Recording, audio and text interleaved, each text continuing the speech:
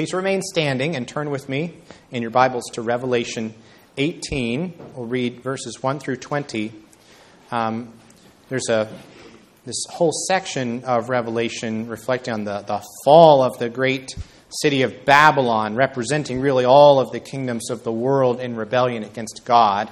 That runs through chapter 18 and part of chapter 19, and we're going to read the whole thing over the next 2 weeks, split into two parts, as we consider Nahum chapter 2 and 3, which are all about the destruction of one particular city, not Babylon, but one that was an empire before Babylon, Nineveh. And I'll warn you now, the next 2 weeks are not going to be very cheerful sermon texts. They're dire proclamations of judgment and woe on this city of Nineveh. Lest we think that, this is just because it's the Old Testament, it's just these Old Testament prophets who are all about doom and gloom. We must remember that judgment on Nineveh is looking forward to a greater judgment to come, when the Lord Jesus Christ brings about that final victory over all of his enemies and over all of the nations, from which no nation, by the way, is exempt.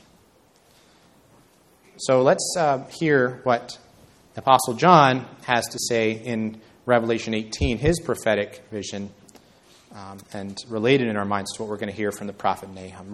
Revelation 18, verses 1 through 20.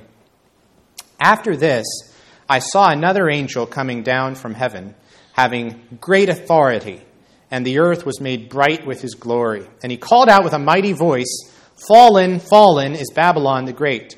She has become a dwelling place for demons, a haunt for every unclean spirit, a haunt for every unclean bird, a haunt for every unclean and detestable beast. For all nations have drunk the wine of the passion of her sexual immorality, and the kings of the earth have committed immorality with her, and the merchants of the earth have grown rich from the power of her luxurious living." Then I heard another voice from heaven saying, "Come out of her, my people, lest you take part in her sins, lest you share in her plagues. For her sins are heaped high as heaven, and God has remembered her iniquities. Pay her back as she herself has paid back others, and repay her double for her deeds. Mix a double portion for her in the cup she mixed. As she glorified herself and lived in luxury, so give her a like measure of torment and mourning, since in her heart she says, 'I sit as a queen. I am no widow, and mourning I shall never see.'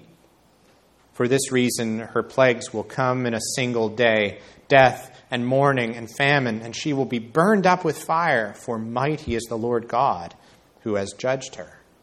And the kings of the earth who committed sexual immorality and lived in luxury with her will weep and wail over her when they see the smoke of her burning. They will stand far off in fear of her torment and say, 'Alas, alas, you great city, you mighty city, Babylon, for in a single hour your judgment has come.' And the merchants of the earth weep and mourn for her, since no one buys their cargo anymore, cargo of gold, silver, jewels, pearls, fine linen, purple cloth, silk, scarlet cloth, all kinds of scented wood, all kinds of articles of ivory, all kinds of articles of costly wood, bronze, iron, and marble, cinnamon, spice, incense, myrrh, frankincense, wine, oil, fine flour, wheat, cattle and sheep, horses and chariots and slaves, that is, human souls. The fruit for which your soul longed has gone from you, and all your delicacies and splendors are lost to you, never to be found again. The merchants of these wares who gained wealth from her will stand far off in fear of her torment, weeping and mourning aloud.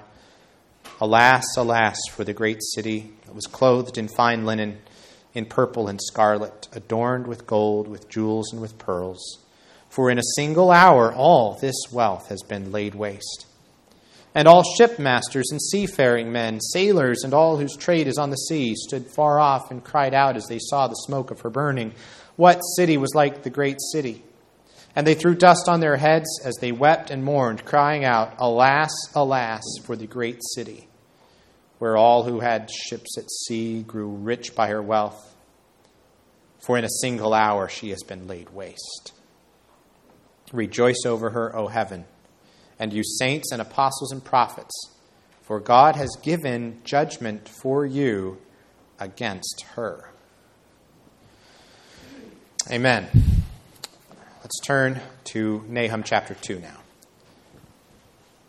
Remember, very near the end of the Old Testament, Hosea, Joel, Amos, Obadiah, Jonah, Micah, Nahum.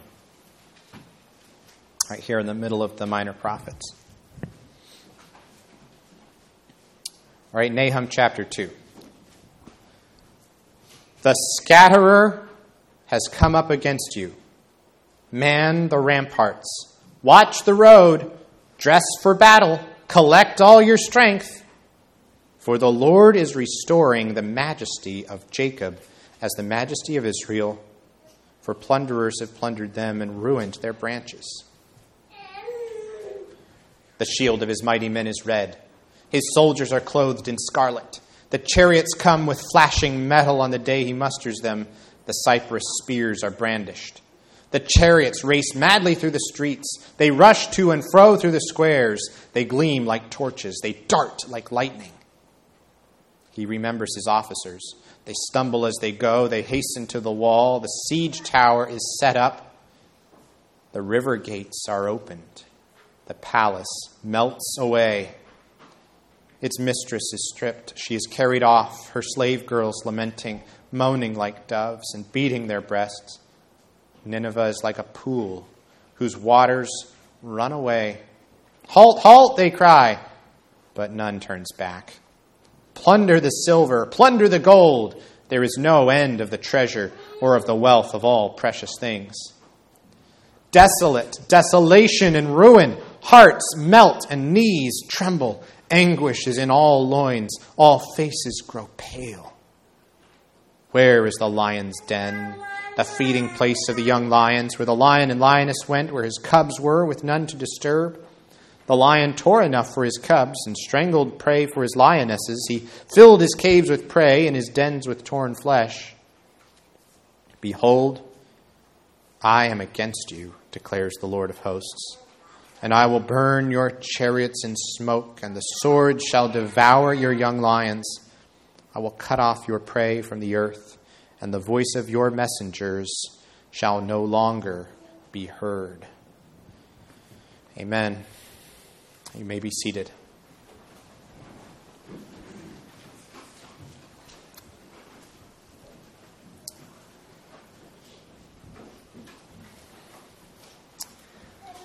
Some of the most precious promises in the Bible are found in Romans chapter 8, and one of them in that chapter that means a great deal to me starts in verse 31, where the Apostle Paul there says, if God is for us, who can be against us? If God is for us, who can be against us? This echoes some other parts of Bible history. For example, in Numbers 14, Joshua and Caleb, the two good spies who were trying to convince the people of Israel to go on up into the promised land. Don't be afraid. And they say, do not fear the people of the land, for they are bread for us. Their protection is removed from them, and the Lord is with us. Do not fear them. The Lord is with us, they say. 2 Kings 6, Elisha tells his servant, do not be afraid, for those who are with us are more than those who are with them. Psalm 118, there's the prayer, the Lord is on my side. I will not fear. What can man do to me? This continues on into the New Testament, past Romans, when in 1 John 4, John says, little children, you are from God and have overcome them, for he who is in you is greater than he who is in the world. These are precious promises for the people of God. If God is for us, then who can be against us, right?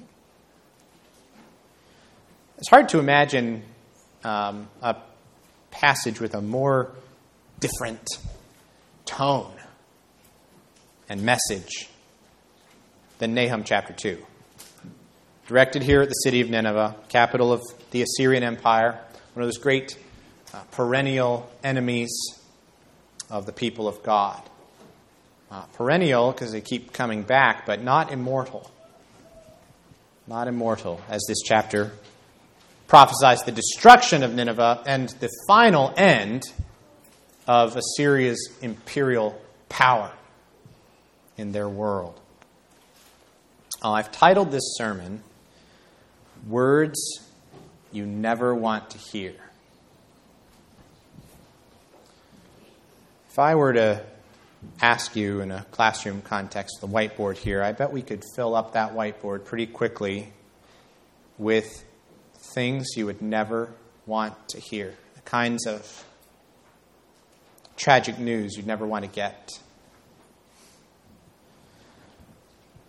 But I wonder if we did that little exercise, if this sentence from this chapter would come to mind, the very last verse, which surely ought to belong at the top of any such list.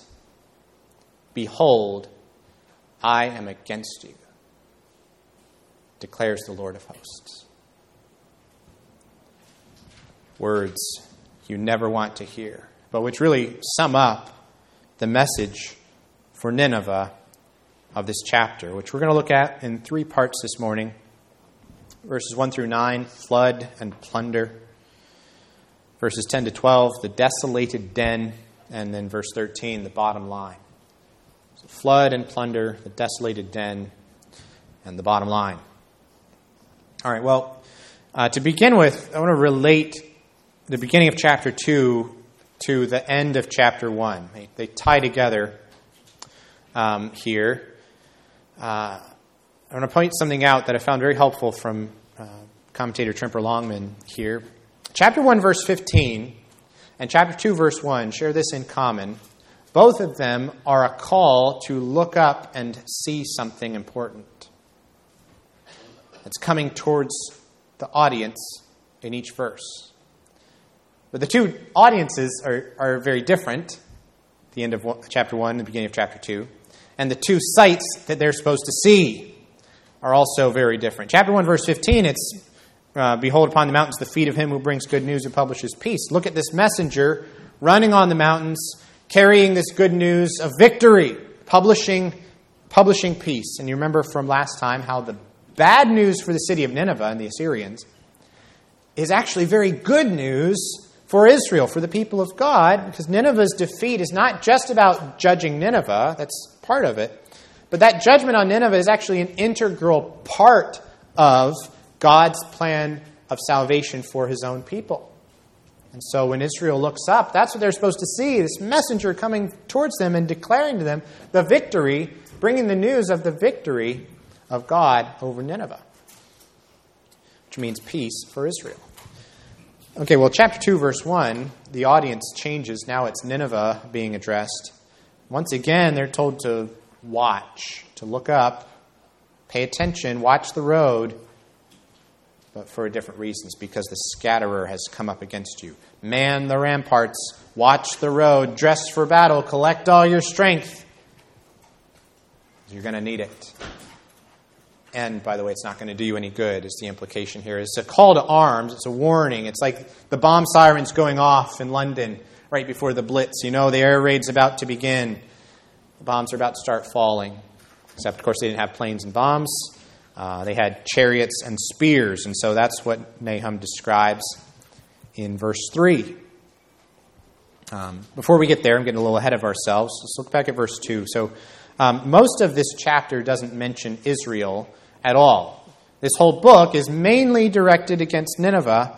However, the few verses that do mention Israel are very important because they tell us the meaning, the significance of this judgment on Nineveh. So here in verse 2, it's almost like Nahum is saying, now wait a second, don't forget. He's trying to keep our attention focused, make sure we don't miss the covenantal context for this holy war of God against Nineveh. So he's reminding us of the significance, the meaning of everything that's about to follow. This is not just about God wiping out one of his enemies. This is about God rescuing and vindicating his covenant people. For the Lord, verse 2, is restoring the majesty of Jacob as the majesty of Israel. For plunderers have plundered them and ruined their branches. Remember, for many decades, Assyria had been the dominant imperial power in the ancient Near East, and more than once they had made very destructive incursions into the Promised Land, including especially the time that they sacked the city of Samaria, carried off the 10 northern tribes into permanent exile in the 8th century. And then there was the time, we talked about a lot when we studied the book of Micah, when they invaded Judah, came very close to defeating Jerusalem in the 7th century under King Hezekiah. And all the meanwhile, although they didn't succeed in taking Jerusalem, they did ravage the whole countryside of Judah all around. Great destruction. So from one point of view, of course, we have to remember that Israel and Judah were largely to blame for those experiences that they had, those judgments that fell on Israel and Judah. They had richly deserved those covenant experiences of covenant curse. So there's a sense in which Israel and Judah got no more than they deserved at the hand of God from those Assyrian invasions. But now the time has come for Judah to experience a different aspect of the covenant, for them to experience the restoring grace of God, to have relief, at least for a time, from all of that plundering and destruction, for them to see God's faithfulness to His side of the covenant by defending them against their foreign foe, as we talked about last time from Revelation, our New Testament passage last week, destroying the destroyers of the earth. Remember that. That's the great hope for God's people, is that God is going to destroy the destroyers of the earth. Now, it may help you to know a couple of historical facts at this point. One is that as the Assyrian Empire collapsed in the 7th century BC, and the city of Babylon began to ascend in power, kind of take its place as the big 800-pound gorilla in the Middle East, in that whole region of Mesopotamia and beyond. The city of Nineveh was indeed sacked. It was destroyed by allies of Babylon, the Medes, in the year 612 BC. It's a major date in ancient Near Eastern history, the destruction of Nineveh, 612 BC. And interestingly, one of the strategies of the Medes that they used in the siege and defeat of the city was they engineered a way to divert the Tigris River. Remember, there in Mesopotamia, there are the two great rivers, the Tigris and Euphrates. The Tigris runs right by the city of Nineveh, which, by the way, is modern Mosul, Iraq. And if you look on a map of Iraq, you can see the Tigris River is running right there by Mosul, and the city of Assyria is actually inside that modern city of Mosul. And so what they did is they diverted the Tigris River into the city to flood it and to aid in this with all that destructive power of the water in their sacking of the city. I'm being helped, by the way, here on the historical side by Tremper Longman again. Well, this is a well-established historical event. It's recorded by a couple of ancient historians, including Xenophon, some of you may have heard of. Anyway, knowing that about the historical circumstances of the destruction of Nineveh, I think helps us shed some light on Nahum's prophetic foretelling of that event here in chapter 2, what it's going to be like. So in verses 3 and 4, there are these soldiers dressed in red with chariots racing madly through the streets and the squares. So you can just think about the terror and the pandemonium of a situation like this, where the Medes have breached the city walls. They basically have free reign to do whatever they like with this city that they've just conquered, and it's chaos everywhere as the city is defeated. And then in verses 6 and 8, isn't it remarkable that Nahum specifically mentions the river gates being opened so that the palace, it seems, gets washed away in the floodwaters. And then Nineveh is like a pool whose waters run away, it says. There's certainly a symbolism here, I guess we could say. It's not a great leap to think about the floodwaters of judgment in Noah's day. now wiping out this one particular rebellious city. But it's also interesting that Nineveh was quite literally flooded with river water when it was overrun by the Medes. I think that helps us understand the imagery, the prophetic imagery here. Okay, now verse 7. Some more details here. Verse 7 turns out is kind of difficult to translate. If you look at several different English translations, you might see a few different ways of rendering it. People debate whether the word translated mistress there in verse 7 in the ESV is maybe the queen of Assyria, the emperor's wife.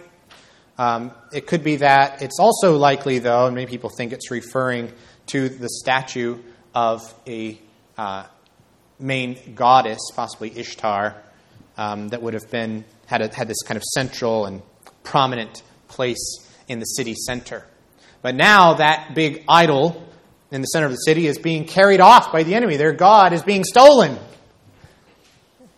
showing that false god's powerlessness to protect this city against the Lord. If your god can be stolen by an invading army, it's not much of a god, is it? Verse 8 pictures just this total rout where it says, "Halt, halt," they cry, but none turns back. It's not just the fleeing citizens or soldiers either. It's also the great wealth of this great city flowing away from it, never to return. As Nineveh is like that pool whose waters run away. The people are running away, the soldiers are running away, and the wealth is running away irrevocably. Plunder the silver, plunder the gold. There is no end of the treasure of the wealth of all precious things. There's no end to it because Assyria, of course, has spent so much time accumulating all this wealth, stolen from other nations, including Israel and Judah, by the way. Would have been simply vast. It's hard to imagine the kind of treasure trove that would be in an imperial capital like this, the windfall that would then come to any army that could defeat that city and take away all that immense plunder for themselves. What you see here is that what Nineveh has done to countless cities around the Middle East is now being done to Nineveh. As all of that treasure that they once gathered in for themselves is now being washed away by the Lord in His judgment. I know this is a little bit nerdy. I try not to do this too often, but it may help a couple of you to think of Saruman's dam above Isengard, and the Ents tear it down, water all rushes in, fills up Saruman's pits and factories and everything, and Treebeard says, "The filth of Saruman is washing away." Or something like that happening here to Nineveh, except this is no fantasy. And just as it's hard for us to imagine the vast wealth and scale of the plunder being carried off that day, it's also hard for us to imagine perhaps the barbarity and the terror of a defeat like this of one godless nation by another godless nation, merciless and cruel and total, as the phrase was used in chapter 1, a complete end.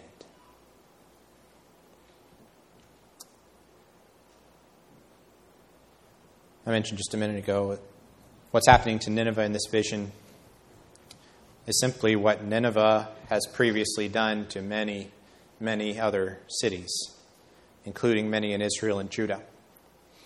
And that leads us then to verses 10 to 12, the desolated den. Desolate, desolation and ruin, hearts melt, knees tremble, anguish is in all loins, all faces grow pale. Now, Nineveh was used to being the one inflicting this kind of terror and despair. They were not used to being on the receiving end. That's why in verse 11 the Lord compares them to a lion. It was pretty neat this past week. This chapter just happened to be up for our regular family worship Bible reading on Friday night this week. We've been in the middle of the Minor Prophets, and lo and behold, Friday we get to Nahum chapter 2. And so I asked the girls if they knew what it meant when we say that lions are at the top of the food chain, right? The top of the food chain. And that's where Assyria had been for many years, right? They had been at the top of the food chain of ancient Near Eastern civilization. The lion doesn't have any predators, right? They asked me, is there any animal that eats lions? And I had to think, I don't think so. I'm pretty sure that's what it means to be at the top of the food chain, to be the apex predator. That's what Assyria was. You can correct me if I'm wrong about that. I just don't know of any except for vultures after they die. Now the great hunter has become the hunted, and the great devourer is being devoured. Nahum asks, where is the lion's den? The feeding place of the young lions, where the lion and the lioness went, where his cubs were, with none to disturb. He's looking back on the time when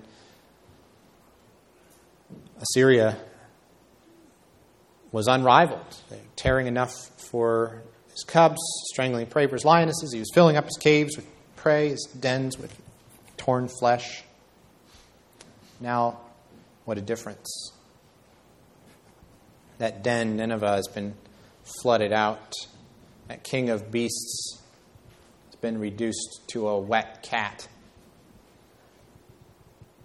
Helpless, humiliated.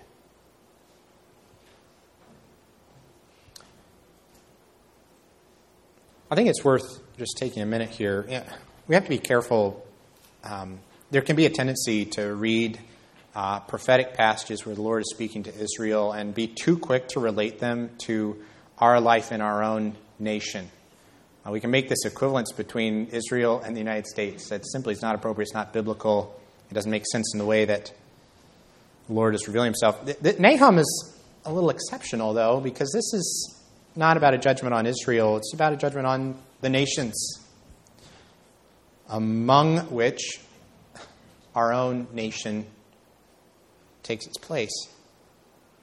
And so I just think it's worth taking a minute to reflect on the idea that being at the top of the military, economic, geopolitical food chain is no guarantee of security and prosperity for any nation. In fact, the testimony of history in general, and Bible history in particular, suggests the opposite, that all empires decline and fall, and that every nation that does not bow the knee to God, the Creator, and to Jesus Christ, the King, will eventually fall under his just judgment. History is littered with empires like Nineveh and Assyria. And yet somehow, this is the thing, somehow it's hard for people living in a nation or empire at the peak of its power and prosperity to take seriously the potential that things can go anywhere from here but up. Economists look at the past and they look at the future and they say, we're just going to keep seeing tremendous growth, hand over fist. Where could it possibly end? But in vast prosperity and power. It reminds me of the disclaimer that you get when there's advertisements for different kinds of investments. When it says past performance is not a guarantee of future results. Right? And yet how easy it is to assume that because we've been safe and wealthy and powerful and comfortable in the past, that surely we always will be. Forgetting, as a people, that any experience of these things can only come as a blessing of the common grace of God, treating us less than what our sins deserve. They're not what any nation or people deserves, and all of those things can be stripped away by the Lord and his sovereign power at any moment. And here's the very sobering thought, which is that the longer a nation or a people group live in high-handed rebellion and idolatry and rejection of God, the more they are storing up for themselves a richly deserved end like that of Nineveh. I think it's fair to say that what's true of nations is also true of individuals and of families. You know what they say about how the bigger they are, the harder they fall. what a disaster it would be. Each of us needs to reflect seriously on our own. What a disaster it would be to realize too late that when I was kind of trucking along through life, comfortable in my good health, and my strong finances, and my nice house, and my cool stuff, I was not realizing that because of a hard and impenitent heart, I was storing up wrath for myself on the day of wrath when God's righteous judgment will be revealed, as Romans 2 says.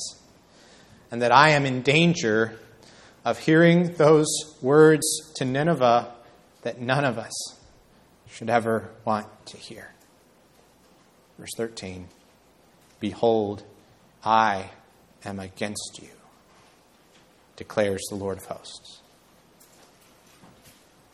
You notice here how the Lord is going to demolish, systematically dismantle 4 things that constitute a nation's strength. So the chariots are going to be burned. That's Nineveh's military power. Next, its people are going to be killed. The rising generation of citizens, the sword will devour your young lions. Next, it says, I will cut off your prey from the earth. So what Nineveh was previously consuming, it's no longer going to be able to get that inflow of wealth and power anymore. And then lastly, the voice of your messengers shall no longer be heard. Think of that perhaps as diplomatic power, just the power of communication, power of the word. Before, when Assyria spoke, people had to listen. That's just the way it was, because they were the ones in charge of the world. But now, they're no longer going to have that commanding voice, that commanding presence. Nobody will have to listen to them anymore. Nobody will have to give 2 cents about what they have to say. Their propaganda will no longer be what shapes the worldview of their world. In every phase of life, the Lord is going to dismantle their power and demonstrate His sovereignty as God over military power, over life and death, over wealth and poverty, and over the truth. So in every phase of life, Nineveh is going to experience what it is like to know God as an enemy, as a righteous and holy judge before whom we stand condemned. Behold, I am against you, declares the Lord of hosts. I want you to realize that that is not a message for Nineveh alone. That is, in the end, a message for all sinners who have not found forgiveness and safety through the death and resurrection of Jesus Christ. Listen, all of the judgments pronounced by the Old Testament prophets, including this one on Nineveh, they are historical, pointing to a time, a particular judgment of God in history, but they are also pointing beyond themselves. They are pictures, living pictures in history of the greater judgment to come. People dress up in Civil War costumes, go to Gettysburg and have a Civil War reenactment. This judgment against Nineveh is going to be a living, live fire pre-enactment of the great judgment of the last day.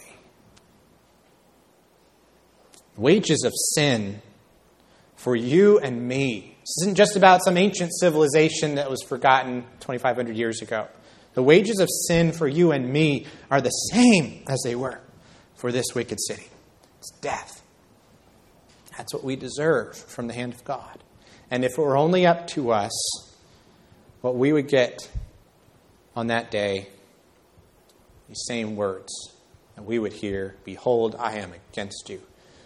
Or as Jesus says, depart from me, you workers of lawlessness, because I never knew you. That's why it is so urgent for you today. Think about and say your own name in your head. For you today to hear God's message of good news for you in Jesus. To take the place of this disastrous news that's the only alternative. The good news in Jesus that even though this message is the one you deserve, behold, I'm against you, that God has done something else. He's offered to you a different message because he has sent his Son, his own Son, from heaven to live the perfect life that you failed to live, to die in your place, the death you deserve to die. But I want you to think about this. In his death on the cross, what did Jesus experience that day? Your sin was wrapped around him, and he was shielding you from the wrath of God that you deserved as he was bearing the full force of it in his own body and soul. What you need to come to terms with as the people of God today is that on the cross, it was Jesus who felt the crushing weight of these words in your place. Behold, I am against you, declares the Lord of hosts. Those words have been spoken concerning your sin, but not to you. They were spoken against Christ. It's as though Christ heard those words in your place, as the wrath of God was bent against him, so that you might be spared that judgment. That's the gospel of the death of Christ.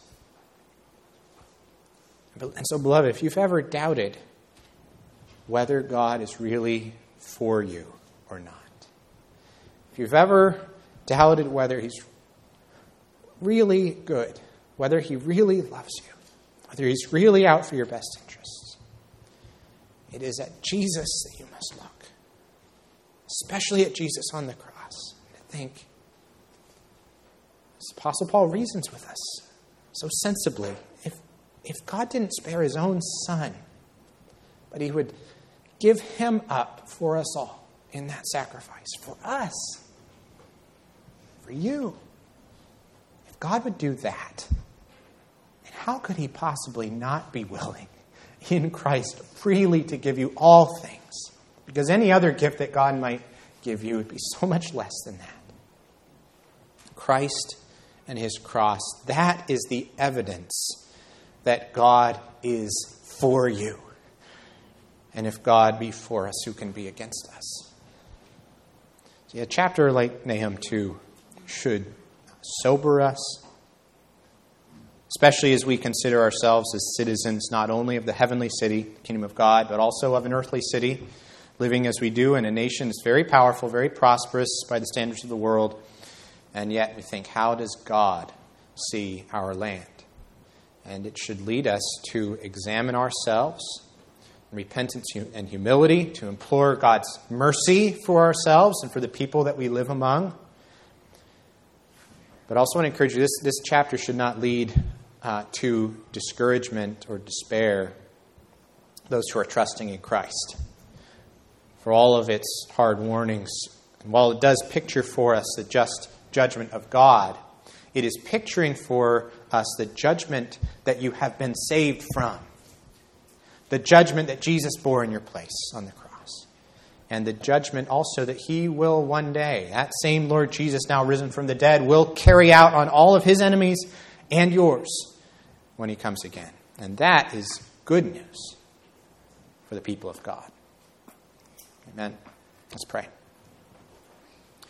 Our Father in heaven, thank you for the prophet Nahum and for these disturbing, uncomfortable words to remind us of the wrath from which we must flee into the arms of Christ, who heard those words, "Behold, I am against you," on the cross, so that we could be received as your beloved children in union with him.